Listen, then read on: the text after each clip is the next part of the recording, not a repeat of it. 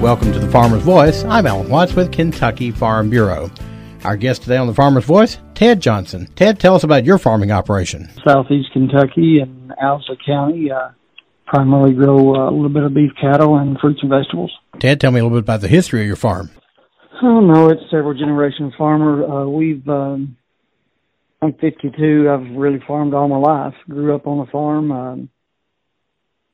For that whole entire, probably even major farming, 35 years, I would suspect. In the last probably 20, 25 years has mainly been focusing on fruits and vegetables, trying to diversify the farming operation a little bit from the bully tobacco and cattle operations to more of a diversified fruit and vegetable operation. You mentioned you have a diversified operation. Tell us more about what you grow on the farm. Well, mainly, right now we've, we do not grow any more but tobacco. Got rid of that. And then we grow a little bit of beef cattle, but mainly the fruits and vegetables, from sweet corn, tomatoes, peppers, to sweet potatoes, to watermelon, cantaloupe, sweet corn, just a wide variety of about 10 to 12 different products. You guys grow quite a bit of the fruits and vegetables? Yeah, we grow 20, 25 acres. That's a pretty big operation. How did you guys get the idea to get fruits and vegetables when tobacco began to slow down? Well, back before the tobacco went out, we sort of transitioned over. Prior to that, because just the tobacco in Eastern Kentucky was not as productive per acre on the poundage per acre as most other parts in the state, and we just wasn't getting the returns on tobacco that we needed to get to sustain on the farm. So we started diversifying into other products like fruits and vegetables and just kept growing that business. So you're growing 20, 25 acres of fruits and vegetables. How do you market that? Well, that's the tricky $64 question. That changes, to be honest with you, from year to year.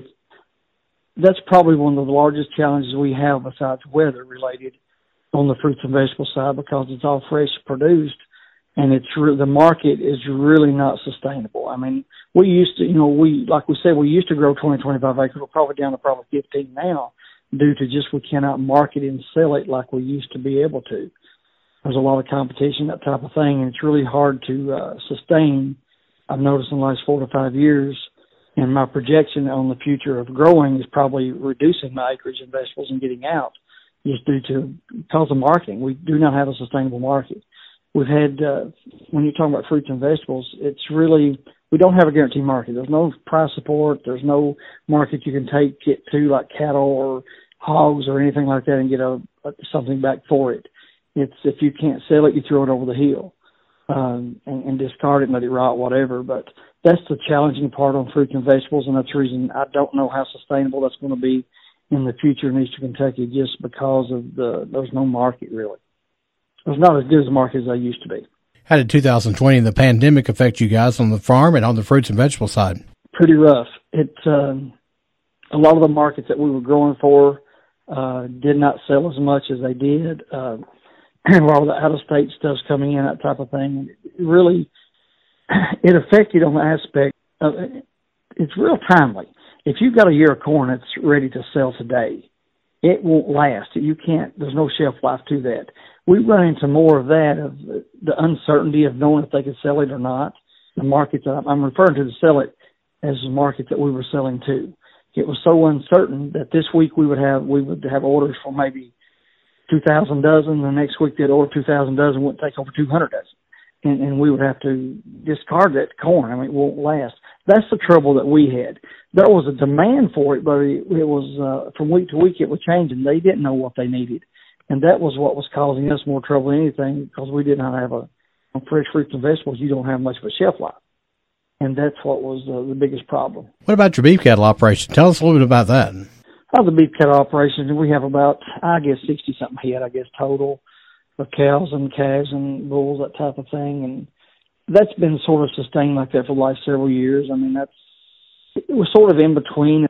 It's not enough cattle to make a sustainable living, but we sort of put it together with the other products that we have and diversified and sort of keep it in the operation due to trying to keep the family income up. But really, we don't have enough land to make it a self-sustaining operation of just beef only. That's the thing in Eastern Kentucky. It's small herds, and it's really hard if you don't diversify, or if it's just a hobby. It's a hobby. I mean, that's fine. But now to sustain and make money, you need several hundred head of cattle, as my numbers, to make a sustainable living with cattle. But we just use it to diversify our operation and make a few $1,000s on it, hopefully, and move on. Tell us about your involvement in your community. What are some of the organizations you're involved in? Yeah, we do some Farm Bureau stuff. I'm a member of Farm Bureau, that type of thing, which is a really good organization and so forth. We're involved, with Extension Services and, all their programs and things like that, and KDA.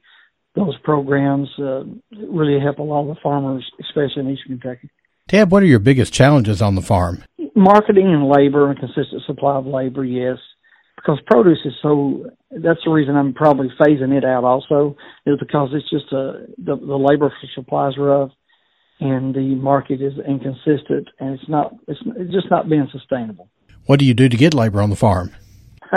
You beg everybody you can. I wished, years ago, things have changed in Eastern Kentucky because, and the tobacco, I'm going to relate back on tobacco.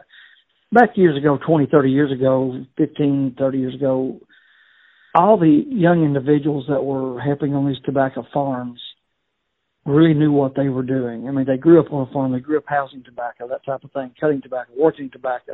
The young people put tobacco in these barns and put the tobacco at the market.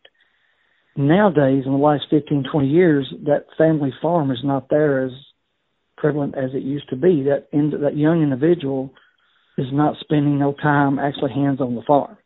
So we don't have that trained high schooler or college student that knows anything about farming anymore. So that's causing me more problems than anything. We just don't have an educated or an experienced workforce out there, a pool of people to draw from. So that's been our biggest problem, and going to be the biggest problem in the future of any fruits and vegetable production in my area. So that's the reason we're trying to phase it out. That has to be a real challenge for you when you have your crops ready and you can't get them out of the field. It is. Well, at times, 4 or 5 farms, we need 4 or 5 at a time, and sometimes you need 15, and it's just hard to pull from. And it's becoming more of a problem than I want to deal with. So we're just sort of phasing it out, too, as years goes on. Ted, what do you enjoy most about your farm? The freedom, the freedom and producing a great product.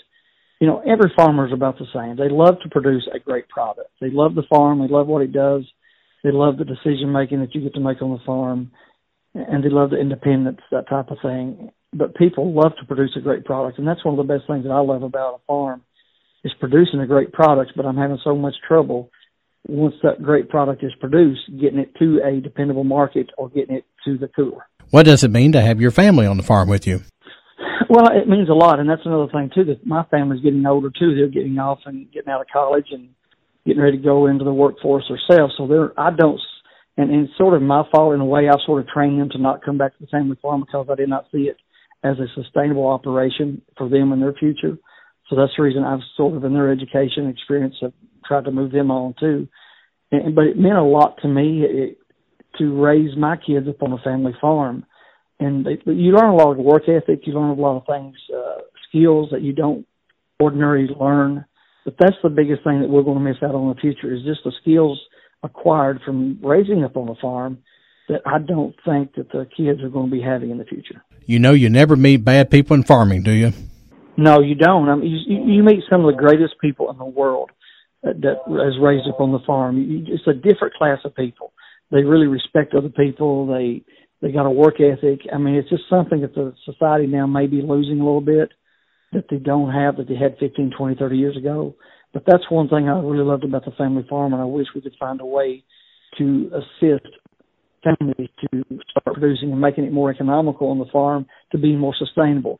I think it only will not help the farm. I think it would help society in general, and I think it would help the employment ability of young individuals in the future.